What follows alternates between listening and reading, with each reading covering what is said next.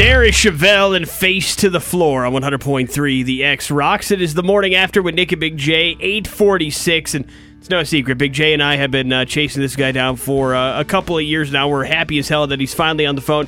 You may know him from his show Metalocalypse on the Adult Swim channel on the Cartoon Network, or perhaps you're a fan of Deathclock, the old metal band. But we have Brendan Small on the phone with us right now, and he wants to talk about those and, among other things, his new side project or band called Galacticon. And now, Brandon, I guess that's the first question. Are you calling it a side project, or what are you referencing it to? I don't know. I mean, people just need to know it's not Deathclock. But it's the same people that make Deathclock. It's the same drummer, same bass player, same engineer and mixing guy. So it's a different project from the same group of people, pretty much. Now, that's the most interesting thing to me, because a lot of people in a lot of metal bands, we know these people, and if you play them something that isn't metal music, they'll say, "Oh, I don't like any of it." But you guys are the same people that are in Deathclock that have decided to kind of, I guess, not necessarily slow things down a little bit, but make a different genre of music. Yeah, the whole idea was to pretty much, I like melody. And with Deathclock, it would ruin it if I tried to make it something else other than what it was. And this group of these songs and this whole project is something that allows for there to be melody in the vocal, and even more melody in the chord changes. So you sit down with the fellas and you're like, "Hey, let's come up with a name for this side project." What what are some of the ideas you threw out there? Because the name is awesome. You know what? I wish those poor guys. I can't even blame them for any of this stuff. This is all my fault. I wanted to tell something. I wanted, as what happened was, I was finishing the second Deathclock record, or I was about to do the second Deathclock record, and there was all this crazy stuff. We didn't know if we were going to do it or not, and there was legal complications and stuff. And I took Gene Hoglan and Brian Beller and Ulrich Wild, and I said, "Listen, I've got you guys.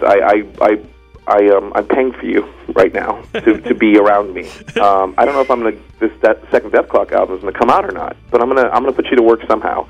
And so I've got all this music when I was developing the music for Deathclock for the TV show for Metalocalypse that was just way too melodic, and it wouldn't have worked on the TV show. It would have been a different project entirely. So I'm just gonna put you guys to work, and you're gonna do this stuff, and it's gonna be some new thing. I don't know what it is, and it's just gonna reveal itself to us as I complete it. And so I thought this would be a pretty cool kind of.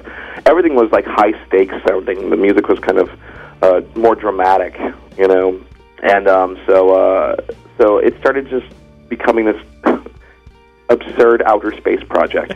And then the word Galacticon made a lot of sense. It sounded like an outer space story, like a series of stories from outer space. And that's what I wanted this to sound like, is like this absurd kind of audio comic book. I like it, man. Now, of course, the question has to be asked, will there be a cartoon that goes along with this as well, or are you keeping this strictly musical?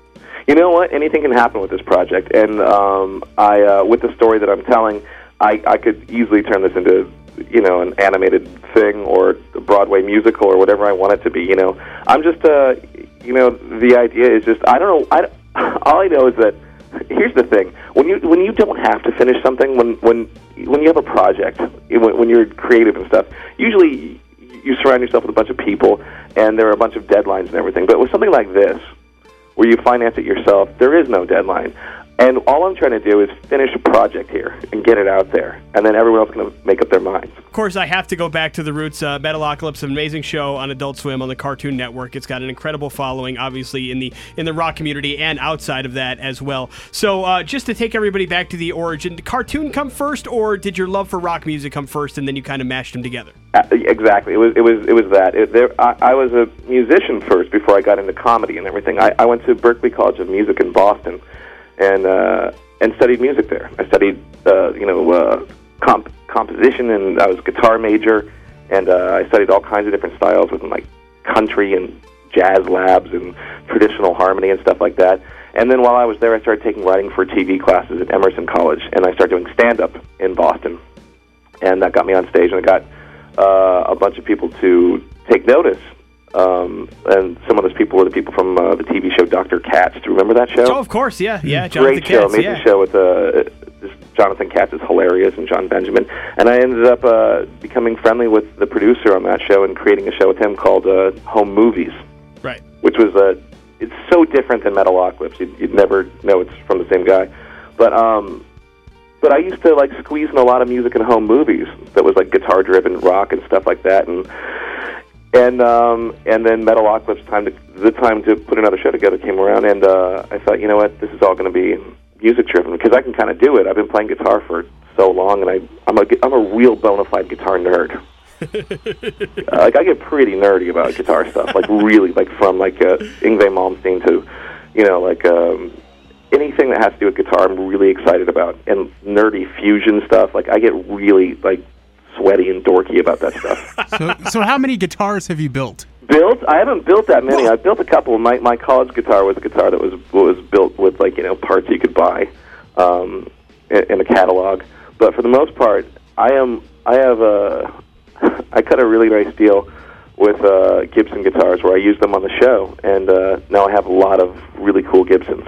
So it's like it's got to be a dream come true for you, man, to just be able to play any guitar you want at any time, I imagine, right? It is the ultimate dorky wet dream that I'm experiencing with guitars right now. You know, with guitars. That's it. Yeah, but no, I have a lot of really cool guitars, and you know, it's my job to constantly write music for the TV show, and you know, I write some other stuff for some other TV shows occasionally, and it's nice to have a nice stable of different kinds of guitars to choose from to get different sounds out of.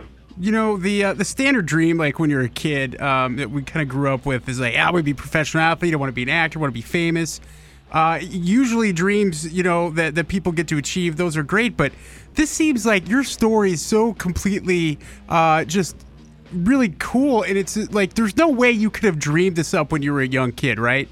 Yeah, or it's the ultimate, like, 14-year-old, like, dream, which is that I want to make cartoons, I want to do voices, I want to act, and I want to write the show, and I want to create it, and I want to do all the music, and I want to do everything myself. And that is kind of like the 14-year-old dream. Yeah. But somehow, yeah, I got to, you know, through the people at Adult Swim who put their trust in me, and through the team that I work with, you know, I got to create a pretty cool job that I don't think existed beforehand. Yeah, you're absolutely right, and obviously you're reaping the benefits of it now. And then, you know, you guys decide to put out a Dethklok album, and were you expecting the blow up that it got? Were you expecting it to be this big, or was it just kind of like a nice little side project? What was going on? I was expecting nothing, and I'm expecting kind of what out of my new project Galacticon, the same that I expected out of the Dethklok stuff, which is that I just want to put it out.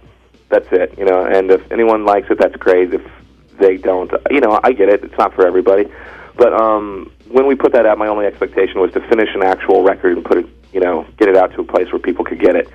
And people ended up checking it out. Dethklok, one of those bands that don't exactly hit the road too often. You did do a little bit of tour and broke our hearts, man. You played one date on Mayhem last year, and it was the one right before Boise, and that was it. It's probably hard to get the guys together and kind of take this show on the road a little bit, huh? You know, the trickiest thing that I'm learning is, and what I've learned over the last, 6, almost 7 years in production of Metalocalypse is how to manage my time. Because when you do all this stuff, when you do the music and you do the records and you want to make sure the animation looks right and all that stuff, it's just time-consuming. Animation it takes forever, and it's just you've got to watch every single frame. And so production is a serious and long, kind of a boring, mundane road. And while you're doing that, you can't do a lot of other stuff. So TV takes way longer than doing a record or a tour. Yeah. And it's because of the TV show, I think, that all this stuff happens. So I got to take that very seriously, even though the most fun for me is the music.